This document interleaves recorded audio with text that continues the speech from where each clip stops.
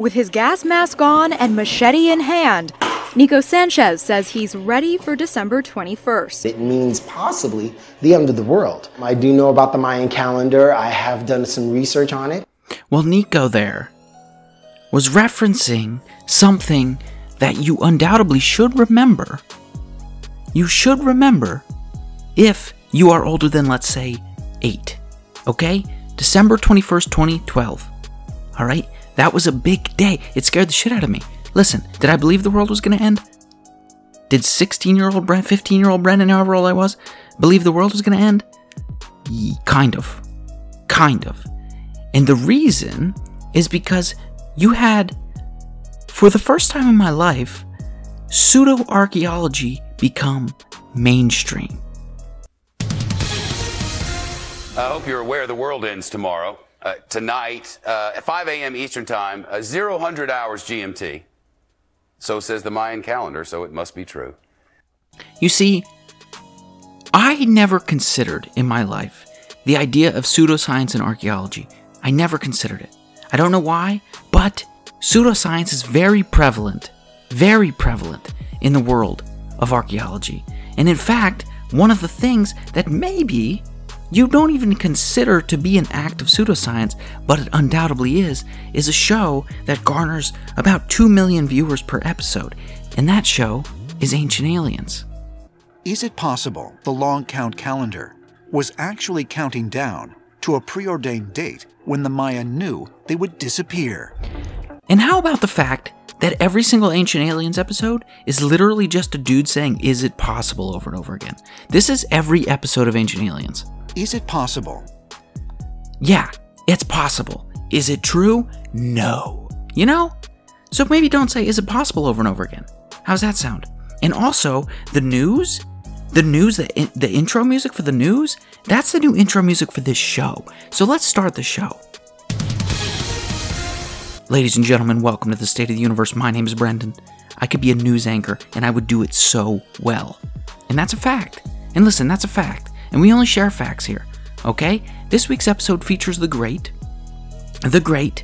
Dr. John Hoops. He's a professor in the Department of Anthropology at the University of Kansas. He's a visiting professor right now, and Greenleaf Distinguished Chair of Latin American Studies at Tulane University in New Orleans. He's here today to talk about... He's from New Orleans. He's not from New Orleans. He's a visiting professor in New Orleans. But when I talked to him, he was in Kansas. So I actually don't know where he's at. He could be everywhere and nowhere. No idea. I'll tell you where he was. He was at Chichen Itza, which is the major Mayan monument. Okay? He was there on December 21st, 2012, and he talks to us about that. What was it like? He said there was thousands, tens of thousands of people there at the time. Okay? Tens of thousands of people there. What was it like? Did everyone think the world was going to end? Were they just on vacation? What's going on? He talks to us about that. We talk pseudo-archeology. We talk Maya 2012.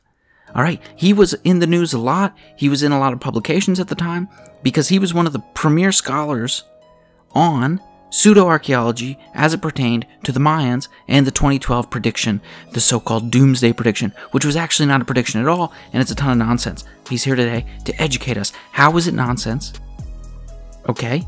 And how do we prevent nonsense from happening in the future? You understand? He talks to us about fringe ideas, because guess what? There's tons of them. Pseudo-archaeology, in my view, is one of the fields or archaeology in general rather, is one of the fields in which pseudoscience prevails sometimes above actual science. And the reason that happens is because you have incredibly popular shows like Ancient Aliens. Okay? 2 million viewers a week. That's insane, right? That's like on par with most primetime television. 2 million viewers a week? That's nuts. All right? So, he comes to us today from New Orleans. I was in New Orleans a couple of years ago, presenting at a conference.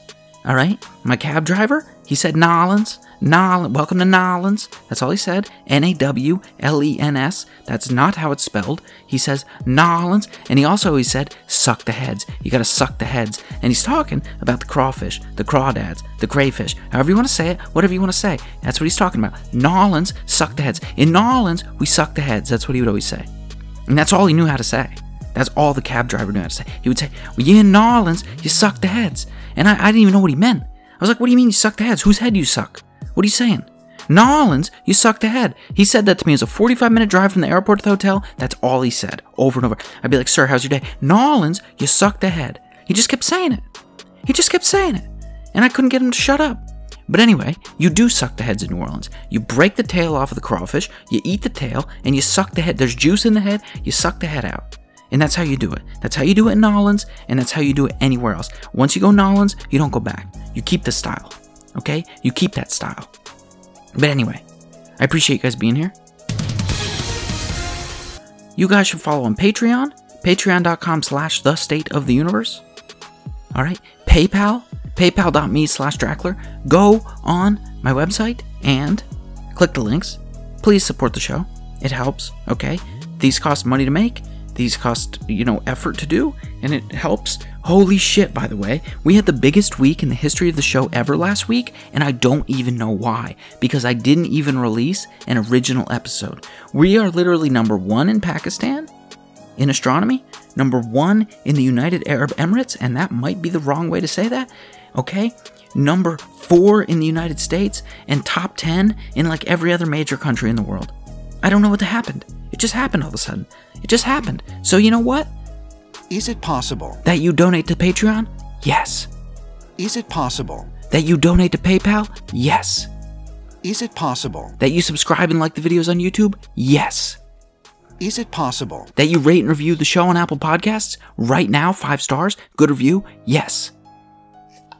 Is it possible? That you follow me on Twitter and Instagram? Right now? Yes. And is that breaking news? Oh, I think it's breaking news.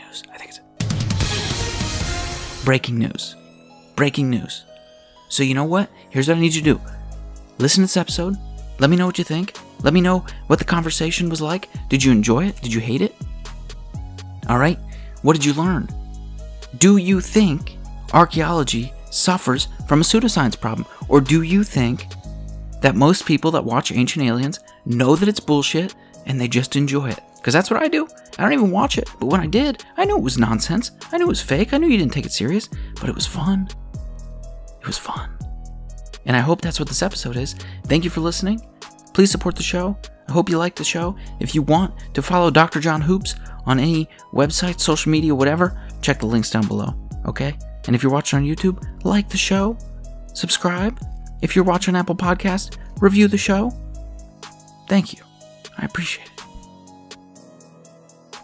I never thought of pseudoscience existing in archaeology for some reason, even though it was all around me. Like, I hadn't realized, and in fact, I might even say that from the outside looking in, and you can correct me, but from the outside looking in, it almost seems like archaeology might be the field that has the most pseudoscience in terms of pop culture. Like, some ideas in archaeology, at least, again, from the outside looking in, I would say maybe are more popular. The fake ideas are more popular than the real ideas. This isn't necessarily the case for astrophysics. Like, we can say that most pseudoscience ideas in astrophysics are fringe. Not many people believe them. Not many people think the Earth is flat. Way too many. Way too many. But still not a lot, right? In archaeology, I get the vibe that this is like rampant with false ideologies. What is your take on that being in the field for so long? Well, again, we see things through the lens of what our own experience is. Right. I'm an archaeologist, so I see things through archaeology.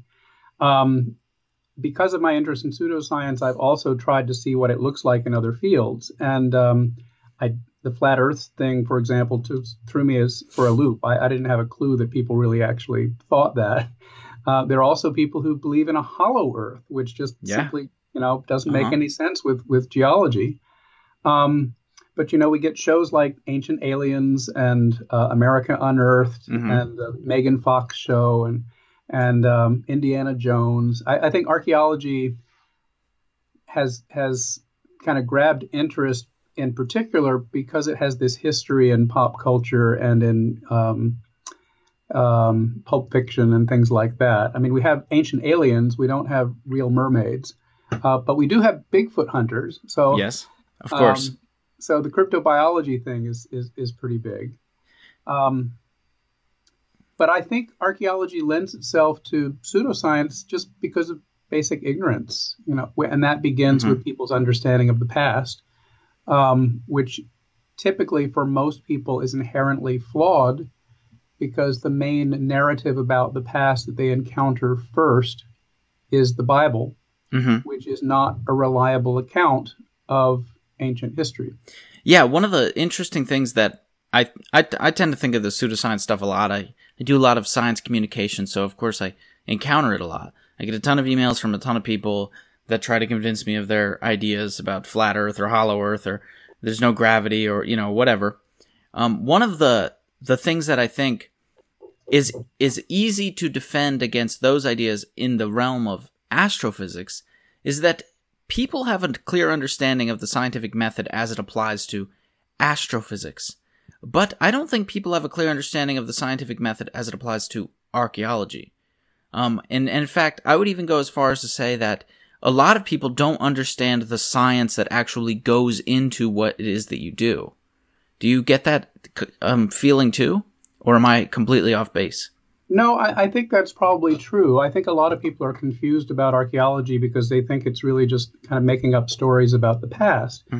And one of the things that I frequently encounter is people say, well, how can you know what happened in the past? You can't go there. You don't have a time machine. Right. Well, to an astrophysicist, I would say, well, how do you know what happens in a black hole? You can't go there. You can't visit the sun. Right. How do you know what's actually happening there if you can't go there? Well, because we have science, because we can test hypotheses, because we can build sort of the most likely explanation and then test it to see whether that works out. Right. But then there's the idea of math, right? Like people put a lot of faith in math, maybe more faith than they should. But they see a science like anthropology, a science like archaeology, and it's mostly devoid of math, right? It's mostly devoid of like some physical underpinnings that you can use to prove a theory from first principles. And so people get caught up in that, and they think that they think that it is more mendable than it actually is. They almost think that you could take historical contexts and bend them to fit whichever model you want them to fit. And people try to do that in science too, but the thing that we use in science to tell them they're wrong, specifically in my field, is the mathematics. We say, right. No, the universe couldn't be a giant oscillating thing, a black hole couldn't be infinitely dense, and here's the math to prove the thing that we're saying. But right. Archaeology lacks it, right? So that I think also stews up a lot of, disbelief isn't the word, but room for skepticism and pseudoscience. Well, I think there may be some of that. Certainly we do use math in archaeology. A lot of it is oriented towards probability and statistics. Right. How accurate a statement can we make about something based on reasonable expectations? But you can sort of think about what the hierarchy of difficulty is in terms of mathematical models. Astrophysicists have it easy. You're just describing the behavior of particles and waves and things like that. It ratchets up a bit if you apply it to chemistry and then organic chemistry. Right. And those models become a bit more difficult, especially because you're dealing with extremely complex molecules and very complicated systems. Well, that's just physics and chemistry. Right. Then take it up to biology, where you're actually talking about complex multicellular organisms and the habitats and ecosystems in which they exist. And just within the realm of biology, you're dealing with massively complicated systems. Well, and then add human consciousness to that and try to deal with the human world. And it just becomes mind-blowing in terms of its complexity. How are you going to be able to quantify that in a reasonable way? Well, people try to do it with, SimCity and Sim Civilization and things like that. But it winds up becoming a really simplified approximation of how human behavior actually works. If it were easy to quantify human behavior, we would have had AI, artificial intelligence, decades ago. Exactly, yeah. We still don't have very good AI. No. Because it's extremely difficult to model human cognitive patterns. Right. Yeah, exactly. There's a lot of chaos in that, right? There's chaos in any field that you add on, right? You talked about the layers of complexity. Physics does have the benefit of being able to isolate those layers in the form of experiments or even in the form of mathematics. You can isolate those layers and you can try to understand how one interacts with the other in a vacuum, if you will.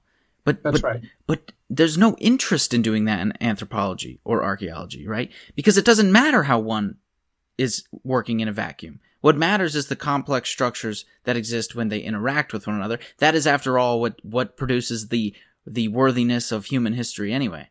Well, that's exactly right. Yes. So and you can't begin to do archaeology without some understanding of geology, sedimentation, stratigraphy. Right. But you also need to understand physical processes of how things preserve or deteriorate. And you also need to understand biological processes of the kinds of things that have affected an archaeological site over time. It's just immensely complex, and it's very difficult to, as you're saying, separate out and isolate phenomena so that you can test them well. Right. So you, in particular, what is the day-to-day life like for you when you're not doing a dig or when you're not you primarily do archaeology in northern South America, right? Or southern North America? Southern Central America and northern South America, what I call the Istmo-Colombian area. Mostly Costa Rica, Panama, and Colombia. Mm-hmm. I have no concept of what an archaeologist does, like in the day-to-day scheme of their life. It's probably not all that different from what astrophysicists I'm sure do. It's not. We think of papers to write, and then we work on those. We try to isolate problems that we can focus on, and then we try to learn as much about that particular problem as we can, communicating with colleagues, looking at collections, evaluating literature, that type of thing. I spend a lot of time online reading PDFs of articles written by other people. I also visit collections and look at objects, and I also communicate with colleagues. One of the wonderful things about the internet is that those of us who are incredibly nerdy about one particular thing can find a community of other nerds who are also occupied with that one thing. It is incredible. You can literally like anything. You can like anything at all, and you can find a community of it. Like Reddit is great for that, right? Reddit has so many, like an unlimited number of things that you could possibly like, and at varying complexity too. Like it could be so specific, and you'll find people that love it. That is one fantastic thing about the internet. It's fantastic. Now, you mentioned shows like Ancient Aliens, right? Do you watch Ancient Aliens? I don't. Have you ever watched an episode? I don't think I've ever made it through an entire episode. Oh, does it hurt you deeply when you see it on? It doesn't hurt me deeply. It's just silly. It's just like, I shake my head at one thing after the next. I mean, it's a little bit amusing to see people making logical mistake after fallacious interpretation. It's kind of interesting. Actually, the only way I find it is interesting is kind of sitting and trying to say, can I spot the fallacy? Can I spot the error? Right. Can I tell what they're doing wrong here? The reason I ask is because I actually get genuine interest out of watching like people who believe in flat Earth talk about flat Earth. Like I'm interested in like almost like honing my own skills. Like, okay, what are they saying wrong? How do I, in a logical way, would I tell someone that they're wrong? I had someone recently try arguing with me on Twitter about flat Earth, and I don't know why I do this to myself. Like once a month I do this to myself. I'll get into conversation with some of these people. I always regret it, but I still do it. And this person had told me that gravity didn't exist, and in fact, what we thought was gravity was just density. Dense objects fall. And I literally, like, if an object is denser than that stuff around it, it will sink. That's why humans are on the ground and the air is in the sky. I had to think for a solid half hour about how this person is wrong. Like, I had to be like, wait a minute, this might not be a terrible argument. How is this person wrong? Of course, after 30 minutes, you come to the conclusion that buoyancy literally depends on gravity. But that's not the point. The point is, I encounter this thing, and I get a little bit of, like, interest, like scientific interest in sitting back and thinking, man, how is this person wrong? Is there any credence to this idea at all? And do you ever experience that? When you are experiencing like ancient astronaut theorists, do you ever sit back and be like, there might actually be something to the thing that person is saying? Sure, absolutely. But the process that you just described is basically going from Archimedes to Newton in about half an hour. It took centuries to go from Archimedes to Newton. Right. People did interpret the world in these different ways centuries ago. But if you know anything about the history of physics or the history of archaeology, you know that people worked through these problems and came up with answers to them. Right. It's not as if that hasn't been done. That's where our knowledge sits right now. We don't have to go through and prove all of those things again, because we had Newton and Kepler and a whole host of others who were figuring it out before us. Right. So Ancient Aliens, right, consistently gets over 1 million viewers. I looked yesterday. 1 million people watch, which is on the History Channel, of all places.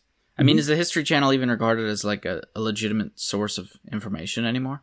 No, it was nicknamed the Hitler Channel because really? So much. I didn't know that. So much disinformation about the World War II, or actually, it was a lot of World War II fans who were watching programming about the Third Reich.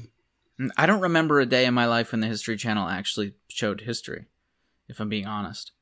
I don't remember. I don't think. Well, it was originally conceived as something that would be similar to the National Geographic specials that I watched as a kid, that actually taught you something worthwhile about science or history, but it soon morphed into entertainment. Yes. So the Ancient Aliens, I'll be honest, okay? I'll be honest. Don't be embarrassed because you're talking to me. I've watched it. Now, I haven't watched it all. There's 14 seasons. Can't watch 14 seasons of Ancient Aliens. Just can't do that. But I've watched some. And I have to say that, if you could filter out the bullshit in there, there's actually some good, because there's a lot of money behind it, there's actually some good information you can get about the sites themselves. Sure. I'm not talking about the information that's being spewed to you by the people talking. I'm talking about the images, the videos, the information about the historical sites. Yeah, absolutely. And I always liked that because I don't think there's any other show that has compiled the world's geoglyphs or what are they? What is that even called? What is the pyramids called?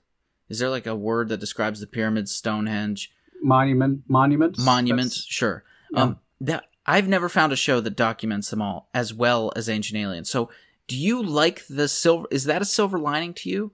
And do you? Sure, they get great footage. I mean that's true. I'm familiar with many of these places, but I learn about places that didn't exist from watching shows like that. It's like, oh man, I didn't know about that place. Yeah. But yeah, it's a great way to learn about the world and to see what's actually out there. Do you have kids come in? Do you have kids come in to your class ever, and they've been influenced by a show like this? They're like, man, I want to learn archaeology. I'm into the ancient astronaut theorists. Well, I do. It's often kind of tricky to get them to admit it sometimes. I mean, they know that they know that I'm an archaeologist, right, and they know that Ancient Aliens is criticized. But yeah, I get people who watch it and who enjoy it, and actually there are some individuals out there who watch it very carefully. I don't know if you know the work of Jason Colavito. I don't. He's wonderful. He's amazing. His website is jasoncolavito.com. And he actually writes viewers' guides to Ancient Aliens, where he will go episode by episode and deconstruct exactly what's being presented that's not correct. Is he an archaeologist? No, he's not. Just he's a actually, hobbyist? He's an avocational archaeologist. He's a professional writer, but he doesn't have any formal training in archaeology. But he's a brilliant writer and researcher. Right. So when people say, "Well, archaeologists are prejudiced against anybody who doesn't have a degree," that's BS. Because people like Jason are out there doing this, and we think he's great. Yeah, that is fascinating, and I'll check that, and I'll put a link down below for anyone who wants to check that out. But his viewers' guides are wonderful, and for anybody who watches Ancient Aliens and wants to get the real story behind these monuments, or to understand what it is that's being presented that's not correct, either his blog or his published viewer guides to Ancient Aliens are excellent. Yeah, I made the mistake of going on Wikipedia, Ancient Aliens Wikipedia, and I was like looking 14 seasons, which is insane, right? That's like Right. on par with most major. Well, that actually exceeds most major sitcoms, like that were vastly more successful. They are just milking this for all it's worth, and I found some episode titles, and I just don't understand. Aliens and Bigfoot, the Mayan conspiracy, which I'm sure we'll talk about, the Right. Satan conspiracy, alien breeders, the reptilians, right? It boggles my mind, and props to Jason for being able to sit down and go through all of those. I'm curious, does he ever find, I don't know how much you've read of his, but does he ever find information that's like sound and good? Like, wow, they actually did a good job of explaining this particular monument. Yeah, there are things that they explain that are, have bits of truth in them, but when it ultimately comes to the aliens explanation, they sort of blow it. Yeah. But they it's a mixed bag though. If you can't tell the difference between what's accurate and what's not, it's problematic information. Mm-hmm. If one fact is correct but the next fact is wrong, how are you going to parse through that? That's true. It's very true. But anything that's appealing always has an element of truth in it. Mm-hmm. So nothing is 100% wrong. So long as they keep it at 20%, 30%, something like that, then they'll have some credibility to it.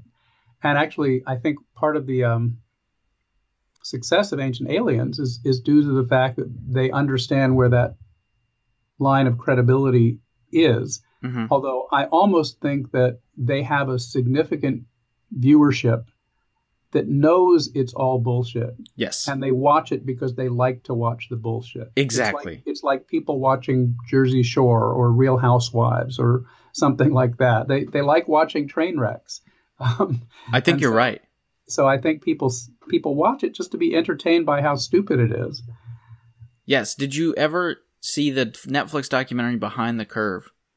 No, I haven't seen that. It's I haven't got to watch it throughout the whole thing yet, but it's about flat earthers. It's about flat earthers, and they interview some and they talk to them and they try to understand why they believe what they believe. And it's fascinating. It's fascinating to try to take this logical journey with these people and try to understand the fallacies, because the fallacies that this small subset of alien believers undergoes are fallacies that are literally found in every aspect of our life, whether it be our political lives, our home lives, our science lives. It's everywhere. And it's a good thing to try to understand through whatever medium you can come to understand it, I think. Well, and I think it's useful to question things. I mean, this is an exercise that astrophysicists do all the time, or archaeologists do all the time. Is we take some basic assumption that we've lived with for years and say, well, let's double check that. Let's see whether that's really correct or not. Let's do another experiment and see if we were wrong about that. Yeah, people have this idea. Yeah, continue. Well, I was going to say, Socrates always asked about basic terms. What does this word mean? Let's take it apart. I think that's a useful thing. I think it is too. I think it's a very useful thing. People get this idea in their head, specifically in my field, that somehow we're all working together to shroud a conspiracy. That somehow all 3 million of us, we all know something, like the Earth is flat or the moon landing didn't happen, and we're all able to work together in cohesive fashion to try to keep it from getting out to people. And I try to tell people that what's actually happening is the opposite. We actually make careers off of proving people wrong. What our goal is not to prove someone correct. Our goal, if someone could come along and prove that general relativity is wrong, that is someone's whole career. They made a career. They get the job at whatever university they want to get a job at, and they're going to be able to get tenure there, and they're going to have a great career just off of proving one long-standing idea incorrect. And I don't imagine it's any different in archaeology. I think that the concept is to rewrite history, but by using the scientific method.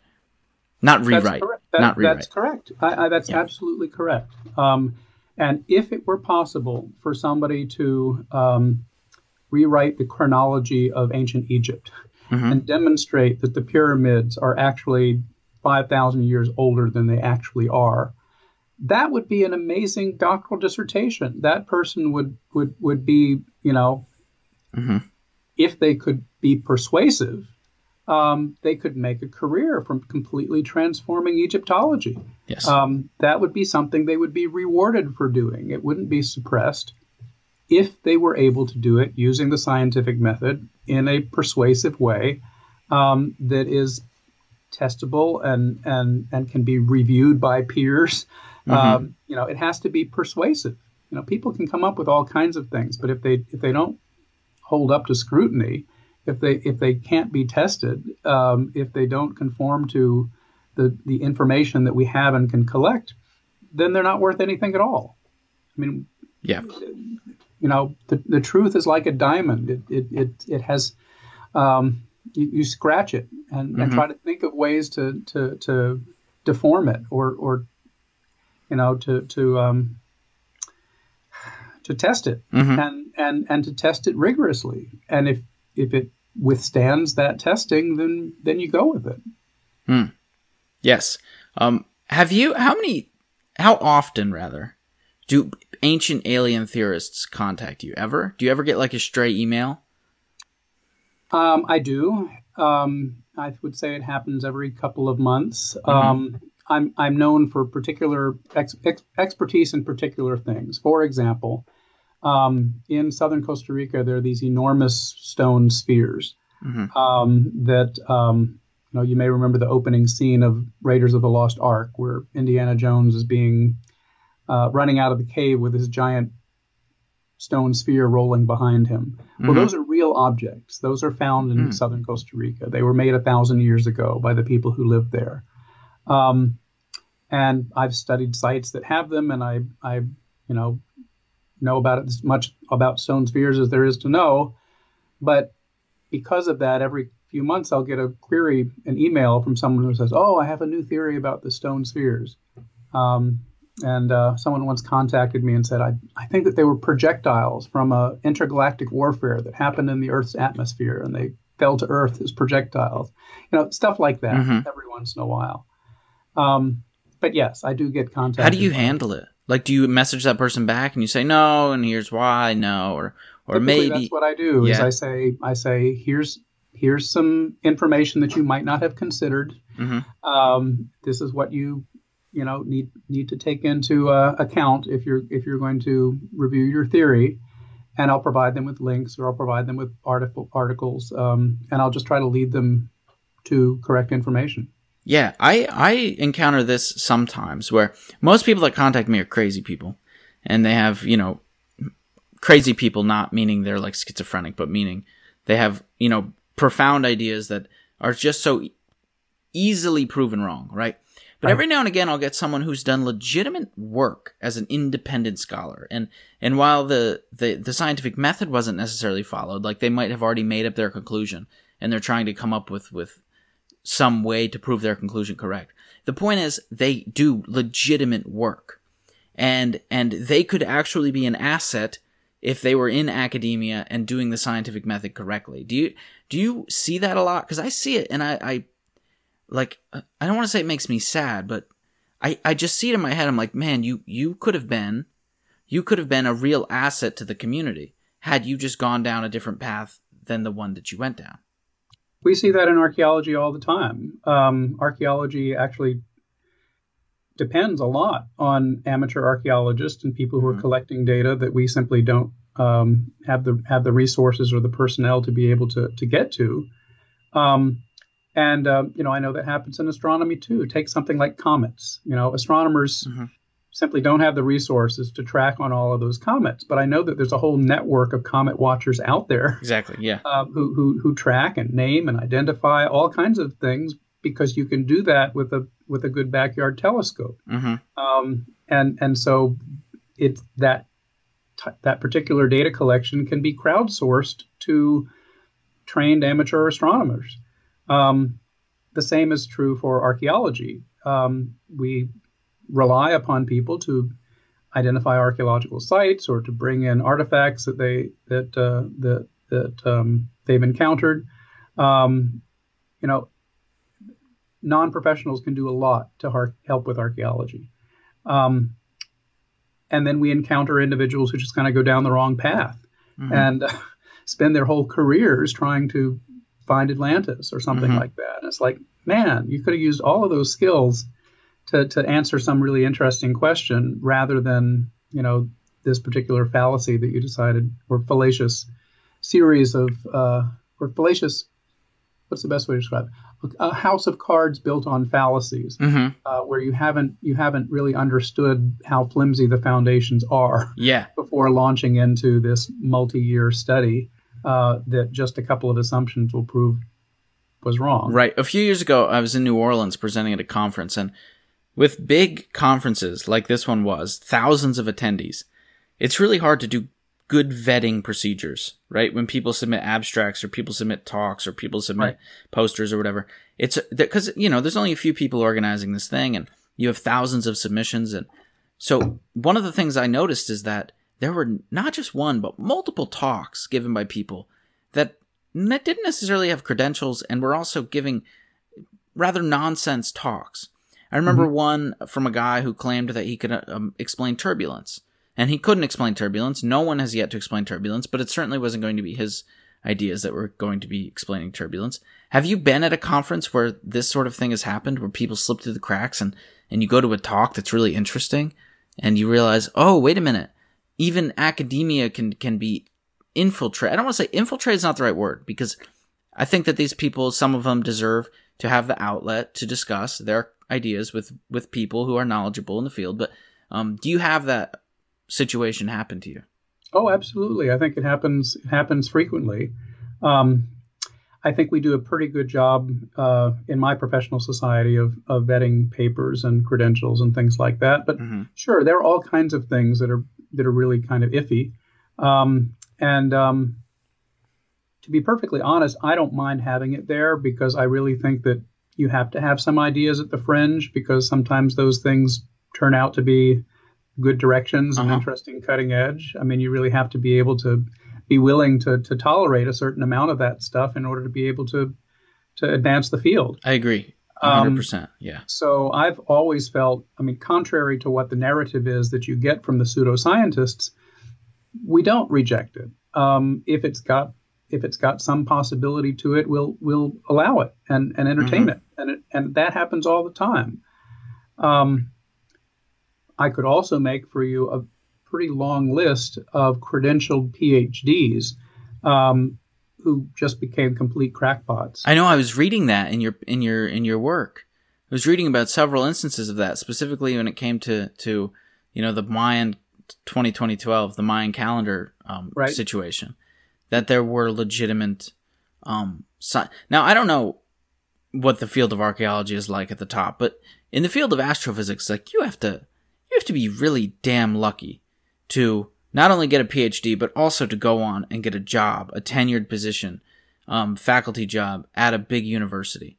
And you would have to be like seriously convinced about an idea before you were willing to throw your entire career away to pursue it.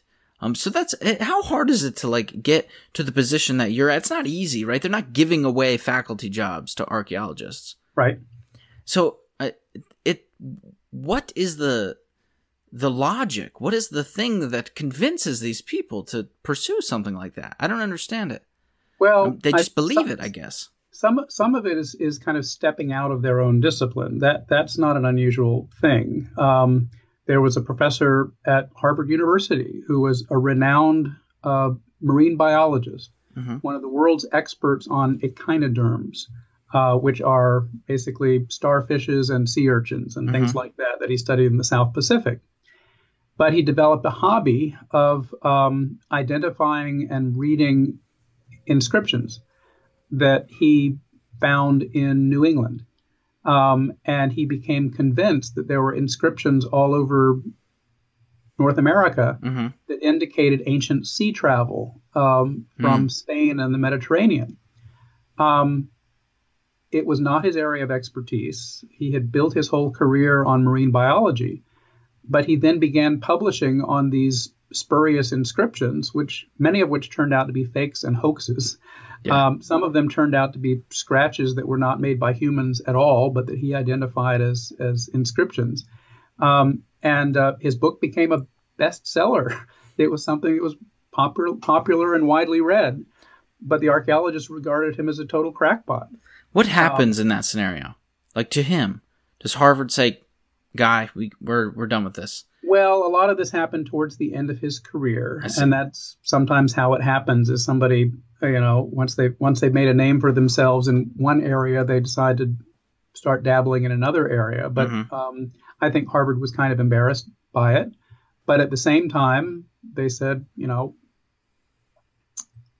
we encourage people to investigate those things that interest them. Yeah. That's one of the reasons why tenure exists, is that when you have the freedom to work on whatever problems you find are interesting, some of those problems are going to be kind of wacky, and some of that research may be kind of off. Yeah, that's very true. That's actually very true, yeah. That happens with astrophysicists as well. Yep. I don't know whether you've been tracking on any of the research that has to do with the Younger Dryas impact hypothesis. Nope. Do you know what this is? No. Please tell me. It's the idea that basically a swarm of comets struck the Earth 11,600 years ago, and caused a radical change in the Earth's climate, as well as impacting human populations at that time, and sort of changing the course of human history as a result of climate and cultural effects.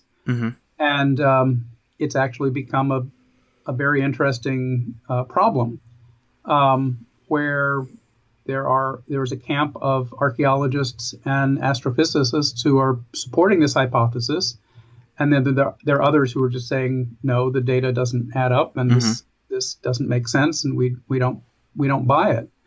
But one of them is an astrophysicist who's begun interpreting inscriptions and interpreting artwork. And although his training is in astrophysics, he thinks he's been able to find evidence at this site called Göbekli Tepe in Turkey that humans were actually able to observe these comet impacts and recorded them on their monuments.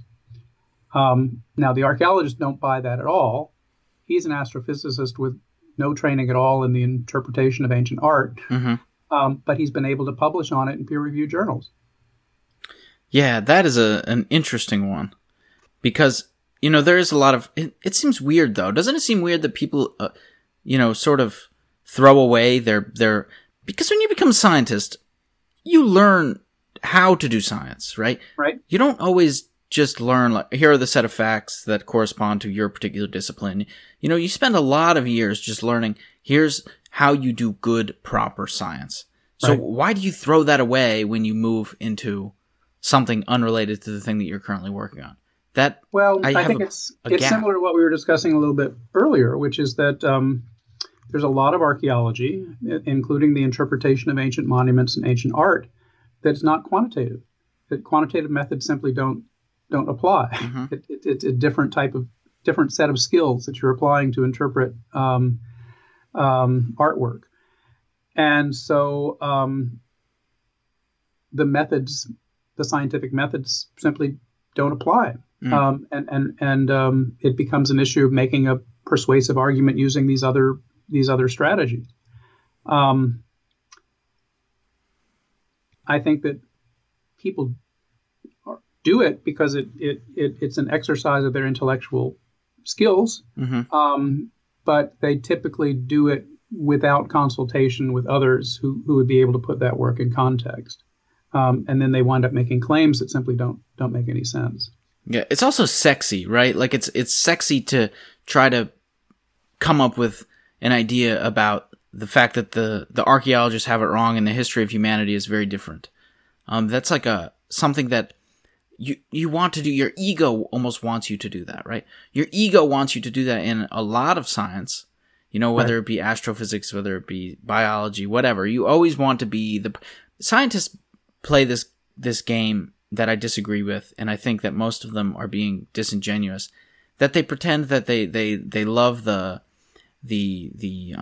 journey and they love the scientific method and that they don't care about the awards or the rewards or the findings but I think that the majority of that they're trying to be humble. And I think that they do very much like that. They do very much want to be known by people. They do very much want to be in the mainstream. They do very much want to have impactful findings, be the Einsteins of the world. And many of them, I think, are unwilling to admit that. Maybe I'm crazy and maybe I just feel it and no one else feels that. But I'm at least honest about the fact that I feel that. And I think that feeling leads a lot to trying to come up with fantastical ideas that defy evidence in every way. Well, I think it depends on the individuals. There are scientists who like to be in the limelight. There are others who really don't. Yes, and with every human too, right? There's been some amazingly brilliant scientists who had no interest in publicity, who had no interest in even speaking to the general public. They just wanted to work on their particular nerdy thing for other nerds, and that was what they were both I happy encounter about. that all the time. Yeah, I'm like, hey, I have an audience that spans the entire United States and over 60 countries. You want to chat? No, I'm good. I'm going to sit over here and do my work. Yeah, well, and I encounter it too, where people will say, well, what have you discovered that we've heard about?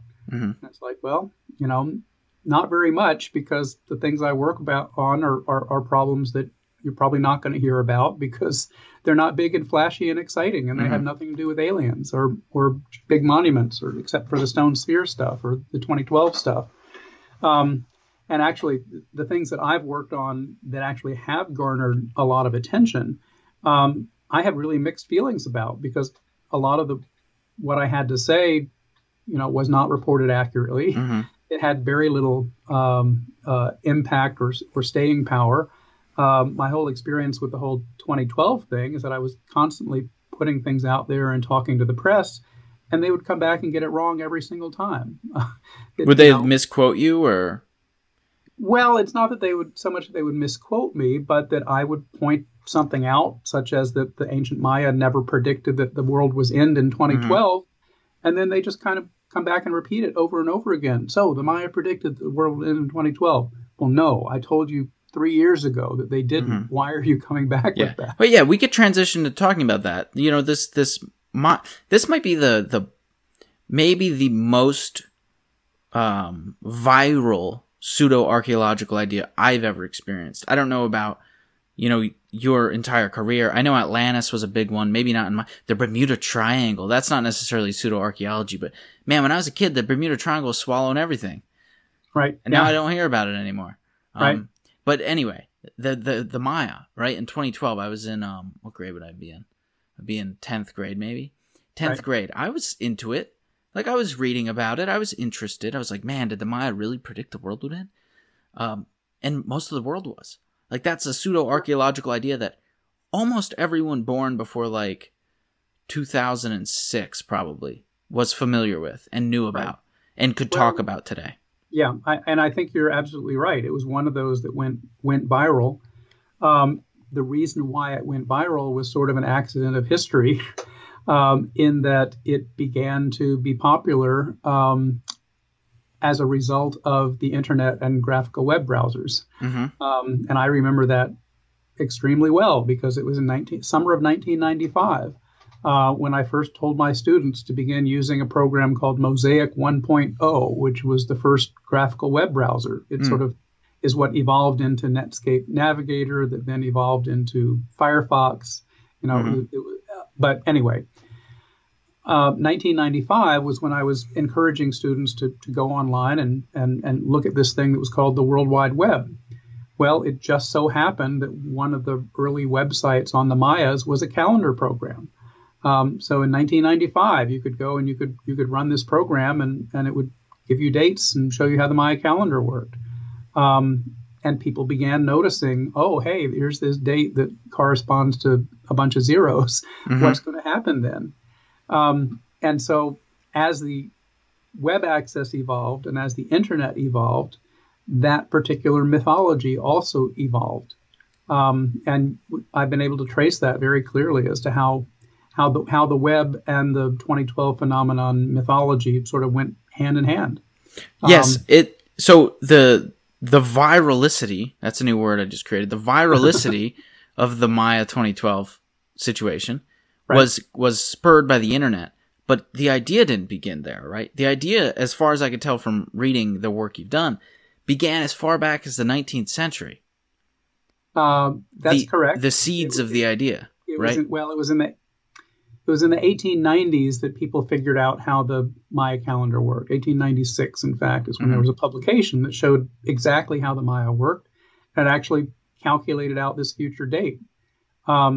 Most people didn't pay that much attention to it, but it was something that had been figured out, over 100 years ago. It really, what I traced the viralicity to was a book that was published in 1966 called The Maya, that was a paperback book on Maya culture that was, I think it sold for $2.95. And given that it came out in 1966, it was appropriate for any backpacker to stick in their backpack before they were heading off to Mexico. And it actually had a small section in it that discussed the Maya calendar. And it was the first publication to associate this date on the Maya calendar with Armageddon. And essentially it said that I used to be able to quote it exactly, but I can't remember it now. But it essentially said that just as the Hindus had their cycles and kalpas, that the Mayas also had these cycles, and that on the date when this cycle ended, they would anticipate an Armageddon. And it's just one line in this popular paperback book. But something else that I discovered, which I think worked on people's subconscious, is that the author of this book was also a fan of H.P. Lovecraft. And the particular wording that he used in those sentences sounded a lot like the wording of H.P. Lovecraft in The Call of Cthulhu about when the stars come round again. And I think that began to work a number on people's subconscious. And they thought, well, I've heard this before someplace. And that also contributes to its viralicity. Right. So how popular was this book then? Because if you say 1966, right? Yeah. So if someone comes to me and say, hey, let's just make the Egyptians, making this up, predict the world will end in 2090, right? I'm not going to really care. I'm not going to put much thought into 2090. I'm worried about 2030 and 2040 and, the immediate future. So did this gain traction at that time? 2012. Well, the person who wrote the book, his name is Michael Coe, actually said, when he was interviewed about this, why did you even speculate on this? He said, well, when I published the book, I figured that some people who were alive would still be alive when this date came around.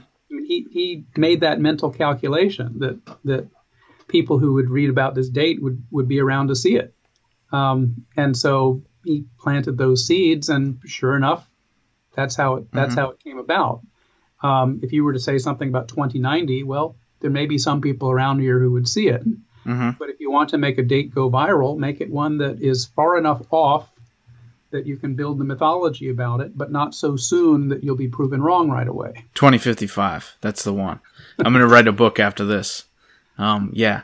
But this idea, right, 1966, some people are reading it. Maybe it's getting a lot of popularity. But then it started to really take off with the advent of the internet. But I didn't hear about it until 2011. Yeah, right? Well, it happens before the internet. It actually develops during the 70s and 80s in the counterculture. In particular, let me see, I'm getting my dates right. In 1975. Terence McKenna and his brother Dennis. And I don't know if you or your listeners know who Terence McKenna was. I know both. I know the names. Yeah, and I can picture the people. Many people identify him as a promoter of psychedelic use. Yeah. In particular, mushrooms and DMT. He and his brother actually published a book on how to grow magic mushrooms. Well, in 1975, Terence and Dennis McKenna published a book called The Invisible Landscape, in which, even at that time, 1975, they were suggesting that 2012 would be when there would be an eschaton, a sort of end of an age, and an increase in novelty, which was tied with something that they called Time Wave Zero, which was a computer program that they modeled based on world events to sort of predict patterns and cycles in human behavior. Yeah, only someone who's super high would come up with the name Time Wave Zero. Just want to say that real quick. Yeah, well, it was that's what happens. I mean, if it seems like this stuff was thought up by people on drugs, it's because it was. Yes. But anyway, that's 1975. That's long before the internet. That's long before the web. In fact, it's really just on the verge of personal computing. They developed this program on a mainframe, not on a desktop, because the IBM BC wasn't even around. Right.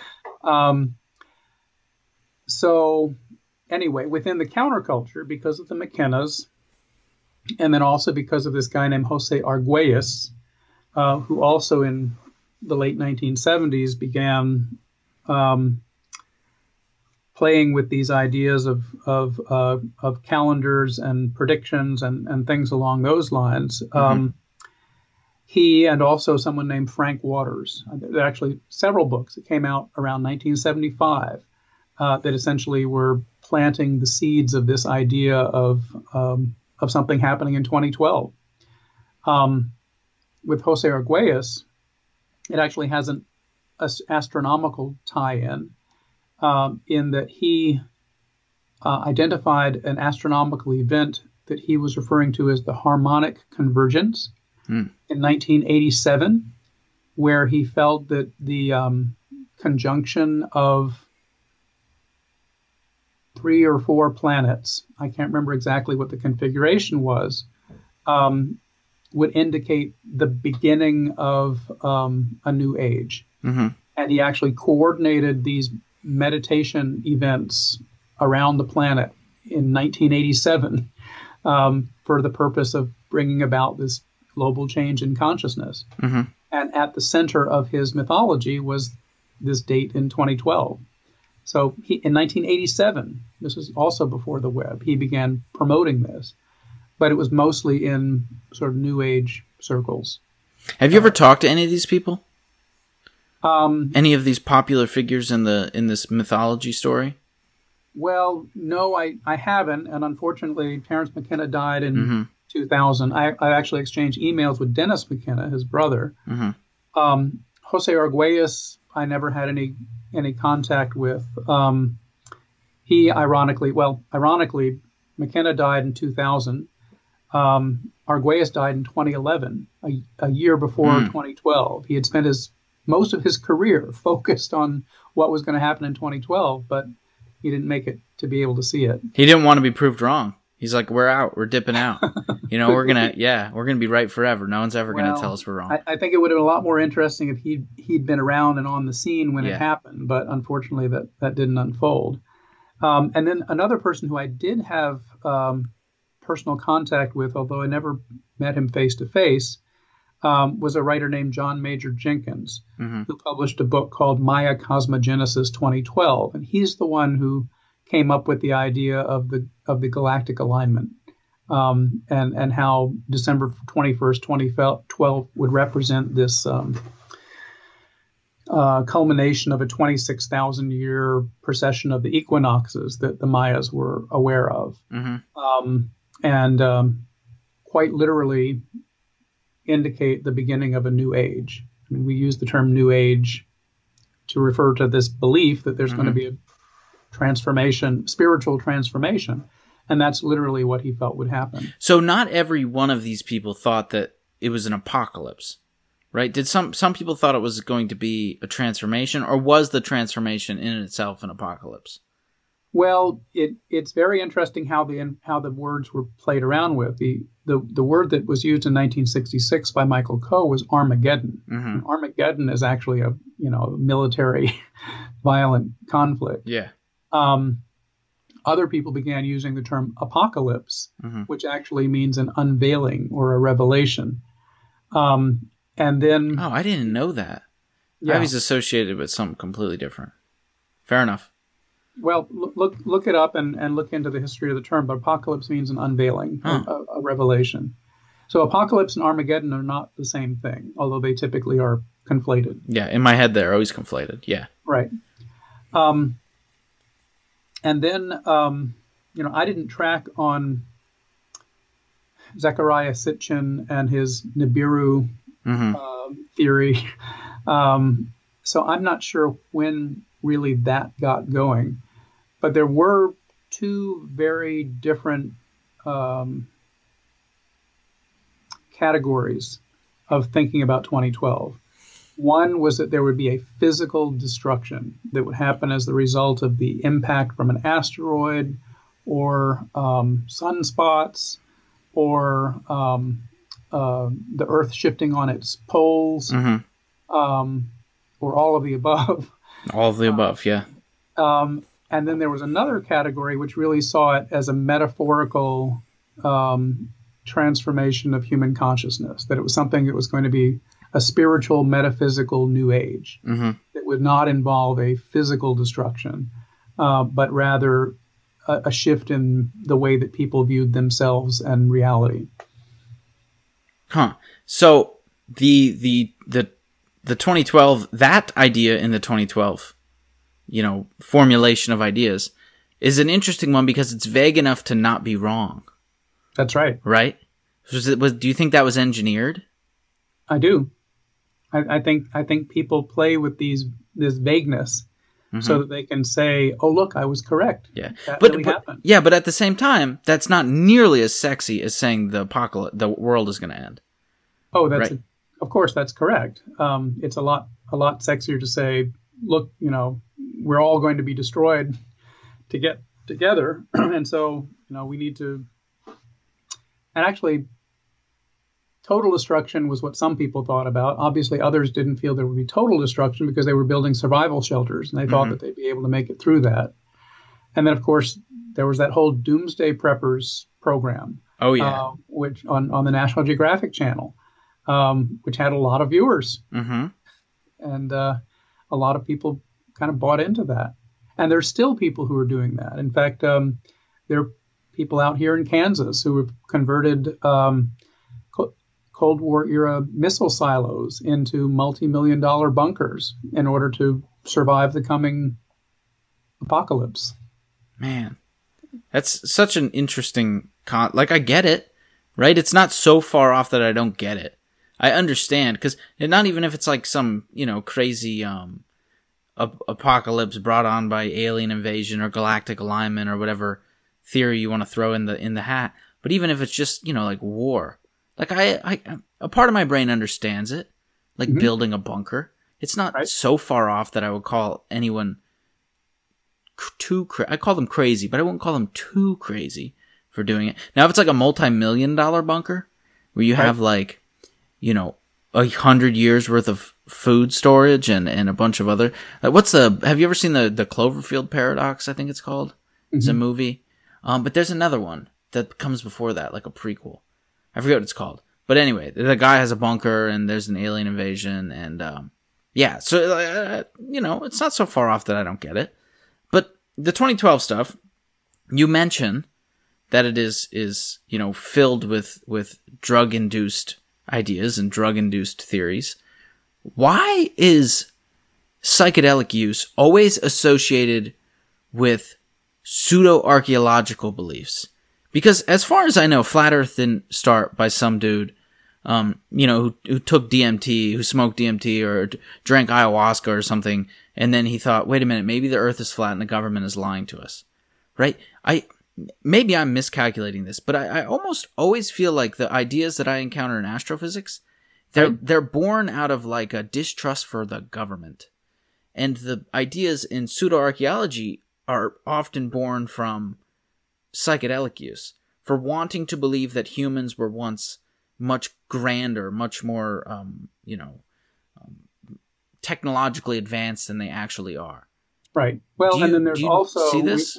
We also you haven't mentioned the element of white supremacy, which is also a part of that. I didn't know that. These ancient civilizations are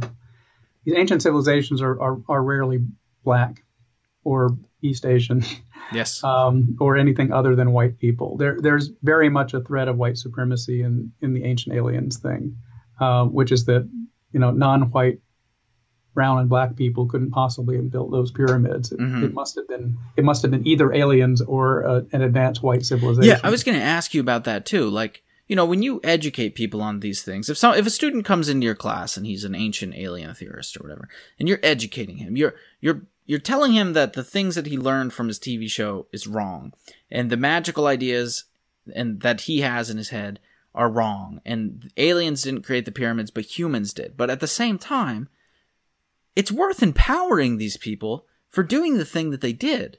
I mean, this is incredible work. Building a pyramid with very, archaic technology, that's something worth, being recognized for.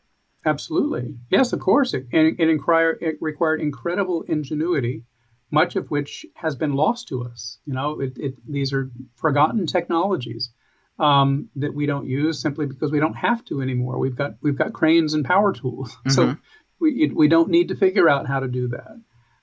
But if someone were to say to you, look, you need to drill a hole in this rock, but we don't have any power tools, how are you going to do it? Well, there are ways to do it, but they're incredibly ingenious and creative. We just don't know what they are, or we may have forgotten what they are. The example that I like to use comes from the show Survivor. Which is that basically if you watch Survivor or Naked and Afraid or any of these shows where they take people and put them out in some remote place and they need to survive, the most difficult thing for them to do is to start a simple fire. Okay? Yes. It used to be taken for granted where the most basic knowledge that every human had was how to start a fire. Ancient people started fires every single day. To be able to use a fire drill and start a fire using sticks or stones was no big deal. But you take someone today, put them out in a survival situation and say, start a fire, they're at a total loss. Because that technology has been forgotten. Very good point. I'm going to say something. I want you to tell me if I'm off base or if maybe I'm onto something or I'm correct, okay? The example you give, why did we lose the ability to make fires? In my brain, it's because we don't rely on it to survive anymore, right? We can go turn the stove on, we can turn the oven on, we can cook our food. We don't need a fire. We don't need a fire for light. We could switch the light switch on, etc.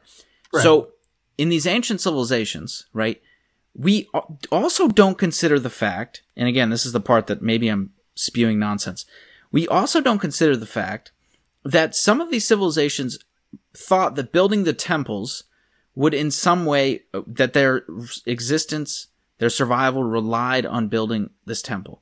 Whether it be to worship someone, whether it be to I don't know, some mystical reason that they thought they would appease a god or something else. They thought that their very survival relied upon it. And so it's hard to imagine them building the temple without considering the fact that they were doing it to stay alive. They were doing it to because they thought they had to. Is that correct? Yes. Well, and actually, you made me think of something that helps put this in perspective. But you're spot on, in that it's. I often will say, well, the Mayas and the Aztecs didn't think the world was going to end in 2012, which is true. But they thought the world was going to end every damn day. In Maya and Aztec religions, they believed that if humans did not perform the ceremonies that they needed to perform, the sun was not going to rise in the morning. Right. The rains were not going to come. The world was not going to continue. That it was absolutely essential for humans to build the pyramids and perform the ceremonies in order to keep the world going. Yes. Now, you've been to many of these Mayan temples or structures, right? Mm-hmm. Well, first off, I want to ask, why the Mayans? Why are people so fascinated with the Mayans predicting the end of the world? Isn't there many civilizations in the world that have many calendars over the history of why the Mayans? What was because they're brown people who lived in the jungle. Mm. Both their race and their environment are incomprehensible to Western culture. It's like how did people living in the most difficult possible habitat, and they were brown people too. How did they do this? Mm-hmm. They must have had help from Atlantis or aliens or someone else. I mean, it's absurd. Yes, but now what actually is the Mayan calendar? Because I don't even know. Like, what is it? When I look up Mayan calendar, I see like a round stone with carvings on it. Yeah, that's not the Maya calendar. In fact, the most common thing that people think of when they think of the Mayan calendar is actually an Aztec monument. It's not Maya at all, and it's not a calendar. Okay, well, I'm glad I asked, because I have no concept of what the Mayan calendar is. Yeah, well, the Maya calendar is basically, and actually there are multiple Maya calendars, but the bottom line is that it is part of a whole number based mathematical system for keeping track of days.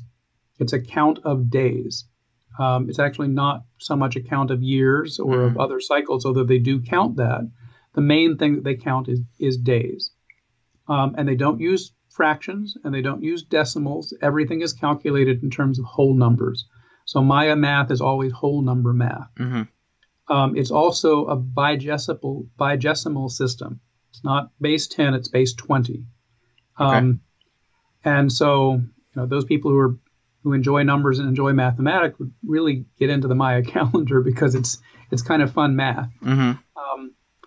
But it was used to be able to keep track of a ritual calendar, which was 260 days long, and also a solar calendar that was 365 days long. I see. Although it's not 365 because that it's got some decimals that come after that, they were able to adjust for that with whole number calculations. I see. So, so again, what is it written down somewhere? Is this how do we actually? What? Yes, it was written down with a series of dots and bars and symbols, and we actually have thousands of Maya inscriptions that record calendrical dates. And that's how we figured out how it worked. Some of it was still in use at the time of the arrival of the where it was still in use at the time of the arrival of the Spanish. It's still used in bits and pieces today by various Maya groups in the Guatemalan highlands to keep track of agricultural cycles and things like that. So it never ended. It's bits and pieces of it are still being used. Although the full system ceased to be used shortly after the Spanish conquest. Mm-hmm. What is the main, the big, the very, it's on the tip of my tongue. Chichen Itza? Is that the Mayan temple? It's one of them. Yes, there's many, probably but the most famous one yes. in the Yucatan in Mexico. And I was actually there for December 21st, 2012. Were you? Yeah, I went with a group of archaeologists and friends, and we actually wanted to be there for the big event. So how many people were there? Like an insane number of them? I would probably say about 30,000. Jesus.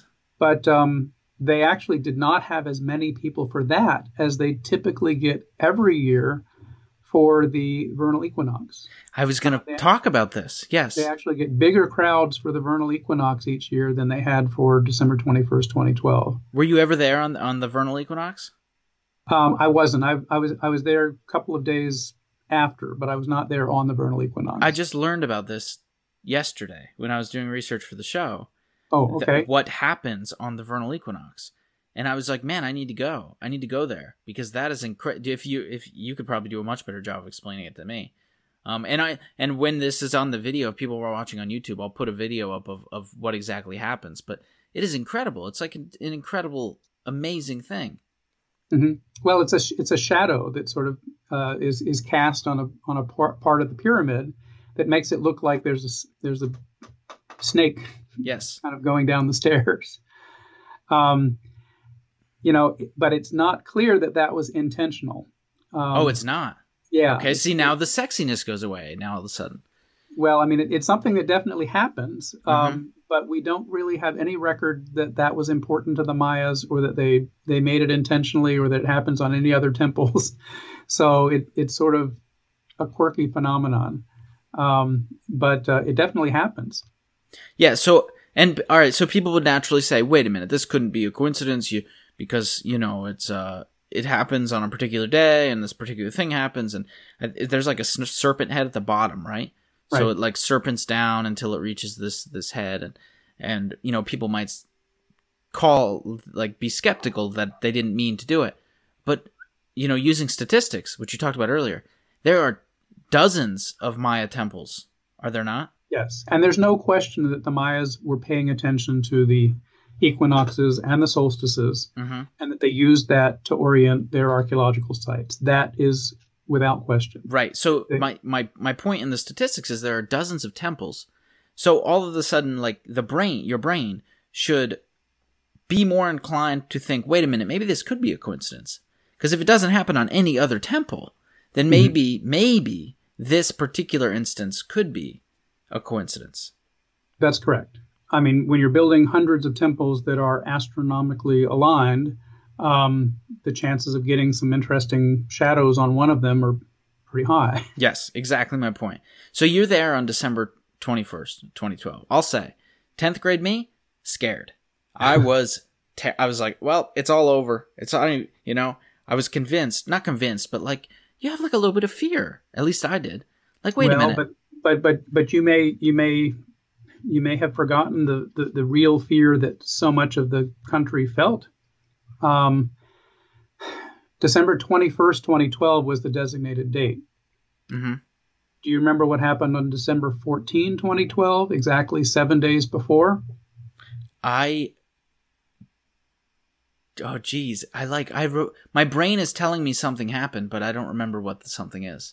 Well, on December 14, 2012, 1 week before the Maya date, the Sandy Hook Elementary School massacre. I did know that, yes, of course. And that's what sort of sucked the air out of the room. Mm-hmm. People had been building up to this December 21st, 2012 thing, and then this horrible tragedy happened in Connecticut, and that was what was in all the news stories. Yes. So that's one of the reasons why a lot of the December 21st, 2012 events didn't get reported or didn't get the attention that they might have gotten otherwise, is that people were preoccupied with this horrible massacre. Yes, as they should be. Of course. Yes. But the question that lingers in my own mind, and I'm not inclined to conspiracy theory, although I am very curious about this, is whether the shooter in that incident was motivated in part by a belief that the world was going to be ending in a week. Oh, that is a very interesting question, a very interesting point. Yes, I mean, when you have someone who is delusional or schizophrenic or, etc., that could be the type of thing that could motivate such an action. So yeah, or at least lead someone to say, what have I got to lose? The world is ending in a week. Exactly. Yes, it's a very good point. But it's something that has not been explored, in part because of all of the other horrible conspiracy theory that was associated with that event. Yes. Yeah, and it's a sad avenue of research, right? I think that many people probably tried to subconsciously avoid it because it is such a heartbreaking event. Of course. Yeah. So you're in, where is it? Where is the Chichen Itza? It's in the northern Yucatan Peninsula. Okay, so you're there on December 21st. Are you talking to people? Sure. We were going around and talking to people and kind of observing different groups that were meditating or praying or doing cosplay. It was getting married. We saw several people getting married there. Oh, that's a good move. That's a good move. You get married. Now now at least two of those couples are very upset about that decision, right? Because they thought the world was ending and they did not want to be with that person. Yeah, that's for sure happened at least twice. But, so is there fear? Like, do you sense fear? Do you sense I didn't sense any fear at all when I was there. I just sensed celebration. Yeah, I maybe I'm the only one who felt fear about it because most other people didn't care. Well, I think there were a lot of people who did feel fear and who were very apprehensive about it and may have been, hiding in their bunkers, certain that something bad was going to be happening. And I think that there are people who do walk around with a lot of fear. One of the things I wonder about, and this is something you would know in astrophysics, is whether there are a lot of people who are genuinely afraid that an asteroid is going to wipe us out at any time. I mean, we just had a couple of weeks ago, there was a near pass by one that hadn't been tracked. Right. And it was revealed afterwards that it had been sort of closer than the moon's orbit and that we didn't know about it until a week after. Until just a few days after it happened or something like that. Yeah, I don't sense much fear from asteroids, actually. In the history of me educating the public, doing planetarium shows, doing public talks, etc., it's never the asteroids that scare people. And that stems from actually a bias that they have, which I would call a good bias, that they don't realize the magnitude of asteroids. They don't realize how big they are. They don't realize how many there are. Right. They don't realize that there's asteroids that are the size of the Empire State Building or the size of entire small countries, that sort of thing. They don't consider what could happen, like at the Chicxulub crater. Sure. Right? They don't wrap their head around that. What scares them more... Chicxulub only happens... it was only 65 million years ago. So what are the chances that's going to happen during our lifetime? Yeah. Pretty slim. Slim, yes. There are other things that I noticed a lot of fear from. One of them is the sun. Whenever I talk about the sun, and I mentioned that in 4.5 billion years it will become unstable and become a red giant star because it will run out of fuel at its core. That scares people. Even though I say 4.5 billion, they don't hear the 4.5 billion. They hear the sun, growing larger and engulfing the Earth. That's one that elicits a lot of fear. Yellowstone elicits a ton of fear. Right. That's another one that I see a lot. Super volcano. Yes. And have you been to Yellowstone? I haven't. Oh, I would recommend going. It is. I would love to go. I understand why it elicits fear. I mean, it's a volcano. You're on top of a super volcano when you're there. Right. Now, I had Dr. Michael Poland on the show before, and he's the head of the Yellowstone Volcano Observatory, and he assures me that it's not going to blow up. And if it is going to blow up, they will have years of warning signs before it ever blows up. So I think you're safe to go there. But there is fear. There's like a little bit of fear. Because you could see the ground like boiling and you can see the steam vents and it is a very scary thing. It elicits this response in your head like, are we sure this thing's safe? Should I be here? Should I go far away? And then of course there's all these fake ideas about cyclical patterns in the history of Yellowstone, which are completely unfounded. But yeah, there's a lot of things that tend to elicit fear. And I, in particular, noticed that I'm susceptible to a bunch of them. I don't know why I'm susceptible. There was one guy, he was like a Christian radio host who would always predict the world would end. And he predicted it would end on May 12th, 2012 or some date. In 2012. 2011. He was the Billboard guy. Yes, this guy. Right.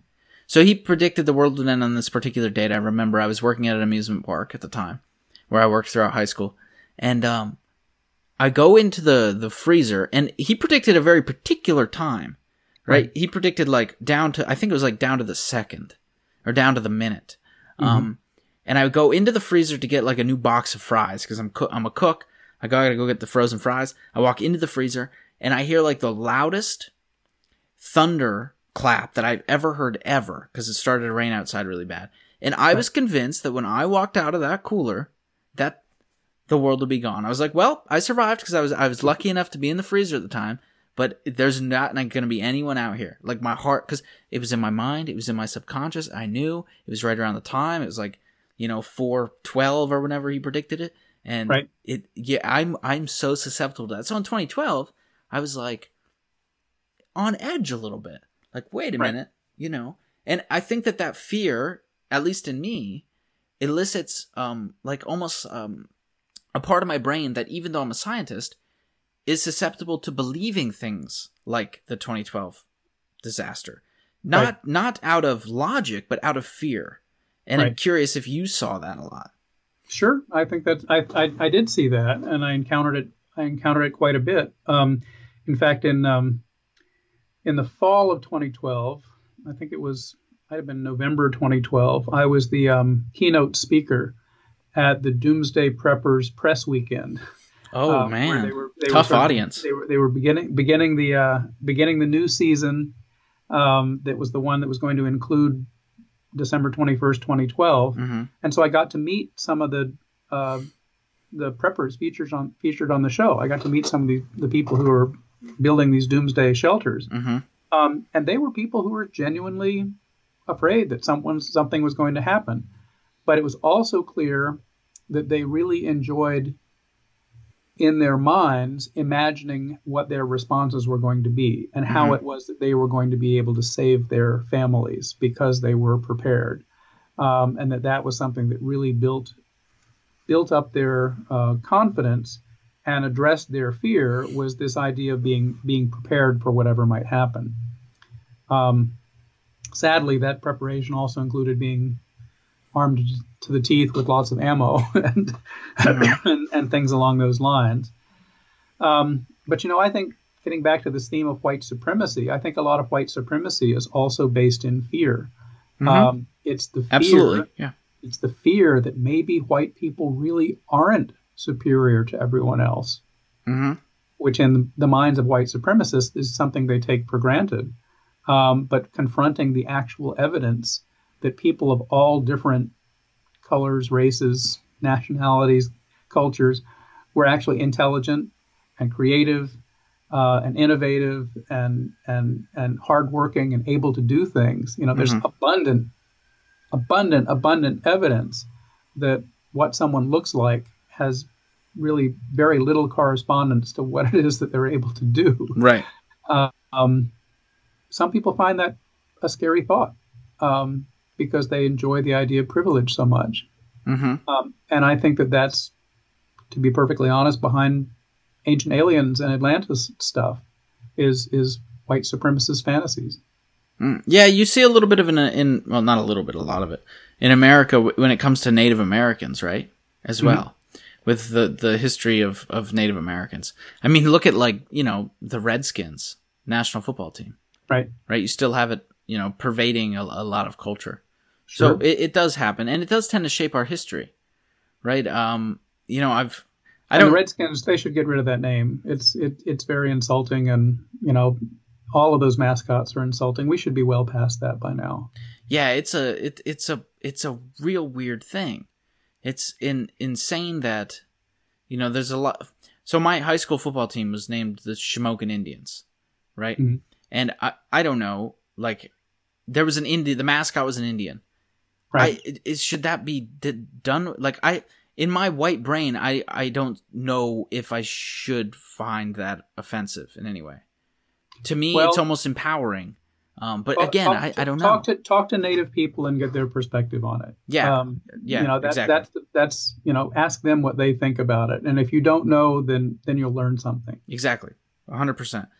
So I think if I'm being honest, when I think about it, when I think about the Mayans, I do honestly think, the first thing that comes into my brain is a white person.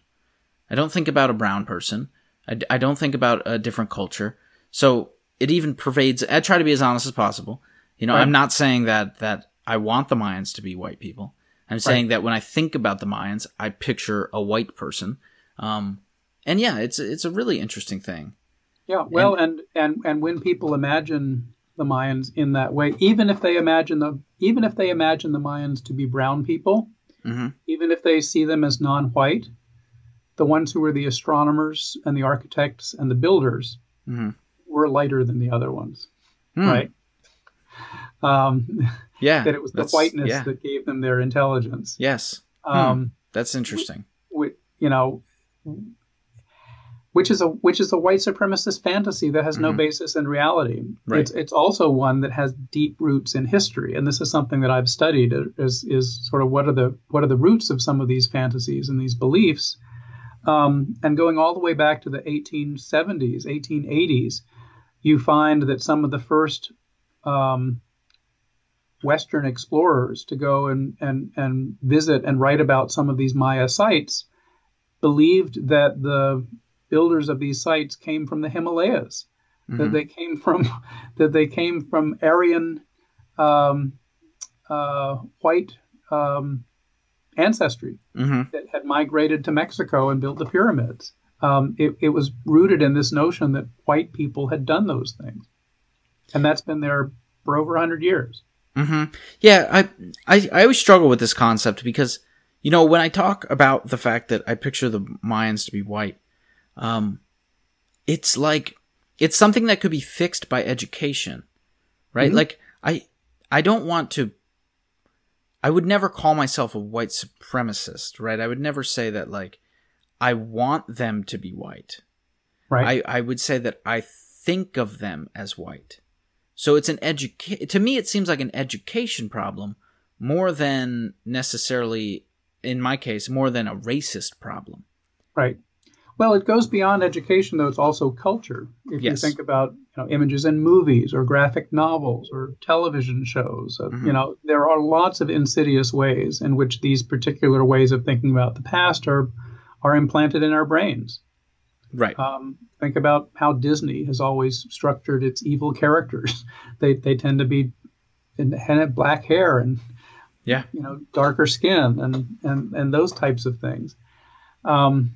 It's deeply rooted in our consciousness as a result of the media and as a result of popular culture, and as a result of what basically was colonialist white supremacist thinking that accompanied the growth of that pop culture itself. I mean, you can see how movies and graphic novels grew out of the pulp fiction of the Victorian era, which was being written by colonizers. There's a very clear lineage to it. I see. To switch gears a little bit, in your career, have you seen any pseudo-archaeological ideas gain as much traction as this one? I've only been alive since 1995. So realistically, I've only been a thinking human for like 10 years, right? Where I actually like process what's going on in the world in real-time fashion, and I catalog it and I store it in my hard drive. This is the only one I've seen. But people tell me that like Atlantis was a big deal. Atlantis was never a serious deal in my life that I remember. Right. So in your experience, is this a first for you? No. There's an even bigger one. Oh, a bigger one. There's an even more widespread pseudo-archaeological belief. Okay, yes. That there was a great flood and that Noah escaped with an ark full of animals. Oh, that's a big one. Yep. That is much more widely believed than the ancient alien story. See, that's weird to me because this is another thing of like perspective, right? I try to talk to as many different people as possible and get as many perspectives as possible. People that, talk to me in real life probably think that sometimes I'm creepy because, not literally creepy, but my podcast brain, there's a reason I do the show. The reason I do the show is because I'm curious. And so the questions I ask you are no different than the questions I would ask an ordinary person in day-to-day life. And so I never got the impression that people believed that. But also, I've never lived in Kansas. Okay? And now I don't know. It doesn't have to be Kansas. You'll find plenty of people in Rochester who believe it too. Yes. I grew up in central Pennsylvania, and my mother was not necessarily religious, right? So I was never around the religion. So I never necessarily met a lot of people who that I would consider to be taking that literal. But the other thing is that maybe I didn't believe it, so I assumed other people didn't believe it either. Right. And of course, my Kansas thing was a joke. I don't think only Kansas has religious people. I know that they are very pervasive across the entire country. But yeah, it's an interesting point of perspective. So people... And it's not just religious people. I think that there are people who simply don't think about the ancient past, or who don't think about space, or who don't think about these things that you and I think about a lot in the same ways. So I think that you'll find non-religious people, and you'll ask them, well, was there ever a time when the entire earth was covered by water in a great flood? And they'll say, yeah, there was. And it's not because they have a fervent belief in the Bible. It's because for them, it's a reasonable explanation, because they simply don't understand the physics and geology that would be involved in covering the entire planet with water. But they've integrated it into their non-critical thinking about the ancient past. Yeah, so this is... And it's not that different, and you'll appreciate this, it's not that different from the way that people think about visitation from UFOs and extraterrestrials. Any of us who know the distances involved. Yes. The distance from the Earth to the next closest star, and then the next closest one after that, or the distance between the Earth and the nearest identified exoplanet, are so absolutely vast that the idea of little spacecraft coming back and forth between those places is utterly absurd. Yes. But 100%. People don't think about space, and people don't think about time in the ways that those of us who deal with it every day do. And I basically try to explain that astronomers think about space in radically different ways than anyone who's not an astronomer. And archaeologists and geologists think about time in ways that are totally different from your average person. Yes. And that's one of the reasons I don't have any problem with the pyramid being built by humans, because I know that over centuries and millennia, people developed the technologies that ultimately arrived at making it possible for them to build a pyramid. Just like our cell phones didn't appear overnight. It would be magic if somebody suddenly had a cell phone. But when you take it back through everything that needed to happen in order to make that cell phone possible, from the invention of a microchip to the invention of, Alexander Graham Bell, to the invention of the telegraph, to being able to generate electricity, it takes time to come up with a complex piece of technology. And archaeologists have no problem conceptualizing the time that it took to arrive at that particular solution or particular construction. Yeah, it's an interesting one. I don't realize how pervasive some ideas are in the grand scheme of society, right? So, but the idea of the flood is associated with religious text, right? Right. So does that make it particularly tough to overthrow compared to an idea that's just associated with like a brown culture in South America or a brown culture in Egypt? Does the fact that it's associated with religion in the United States of America, in the West, does that make it tougher to overthrow? I think it does, because people are more willing to accept the authority of the Bible than they are to accept the authority of the academy. In all of your astrophysical training, that's just people with theories. We can read how the world was created in the Bible. Why do we need to think about the Big Bang? Why do we need to think about black holes? Why do we need to think about any of that stuff? We've got the story right here, and people have been believing it for thousands of years. Yeah. No, it's excellent point and an excellent conversation. Is there anything you want to touch on before we call it quits for the day? No, I'm glad that I was able to make a few points about the white supremacy thing, because I think that's very important. It's a very important thing, and it's something I don't consider maybe enough. I don't consider the way in which our beliefs... I've heard people talk about it in the past.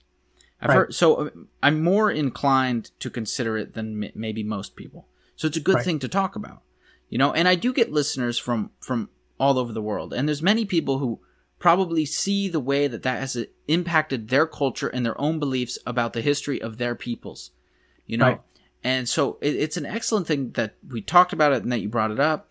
And it's something that I don't consider. And because I don't consider it, I don't think to ask about it. Right.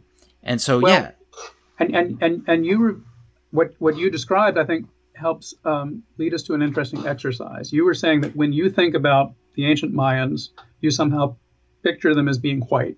Mm-hmm. And I said, well, even if you're thinking about them as brown, you think about the astronomers and the engineers and the architects as being lighter than the rest. Mm-hmm. The reality is that the people who built the Maya pyramids, the astronomers, the engineers, and the architects, actually looked just like the people who are being kept in cages at the southern border right now. Uh-huh.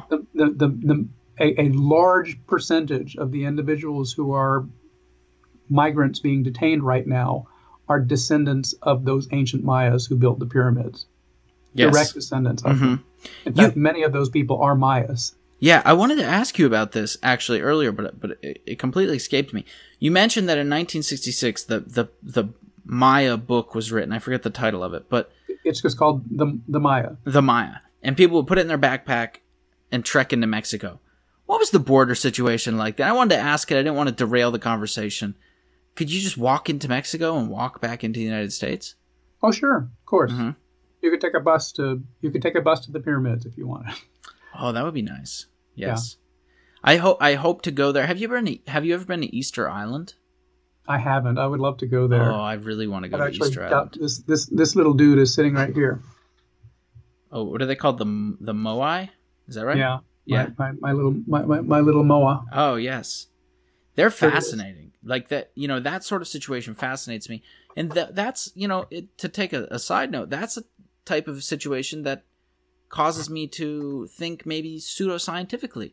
Because you look at Easter Island on a map and you think, holy shit. Like, not only is it incredible that people built stuff there, but it's incredible that people found it. Mm-hmm. And so that's the type of belief that makes you want to, think mystically. Yes, well, it is one of the most distant points of land on Earth, and people got there. Mm-hmm. That's pretty amazing. Yeah, it's incredible. But it did take a long time to get there, and some of the more recent archaeology that's been done there shows that people were not there for as long as people thought they were. Right. And in fact, the statues are more recent than people were thinking. Yep. Well, with that being said, thank you, Dr. John Hoops, for being here. I appreciate it. You're very welcome. I appreciate you taking the time.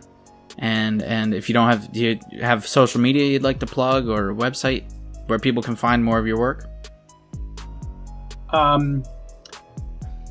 I think the best thing to do is just Google my name and you'll find it. I'll link it all below for you as well. Okay. So people can click on it below. So, all right. Thank you so much for being here, people. Thank you for listening, and we're out. Okay. Thank you.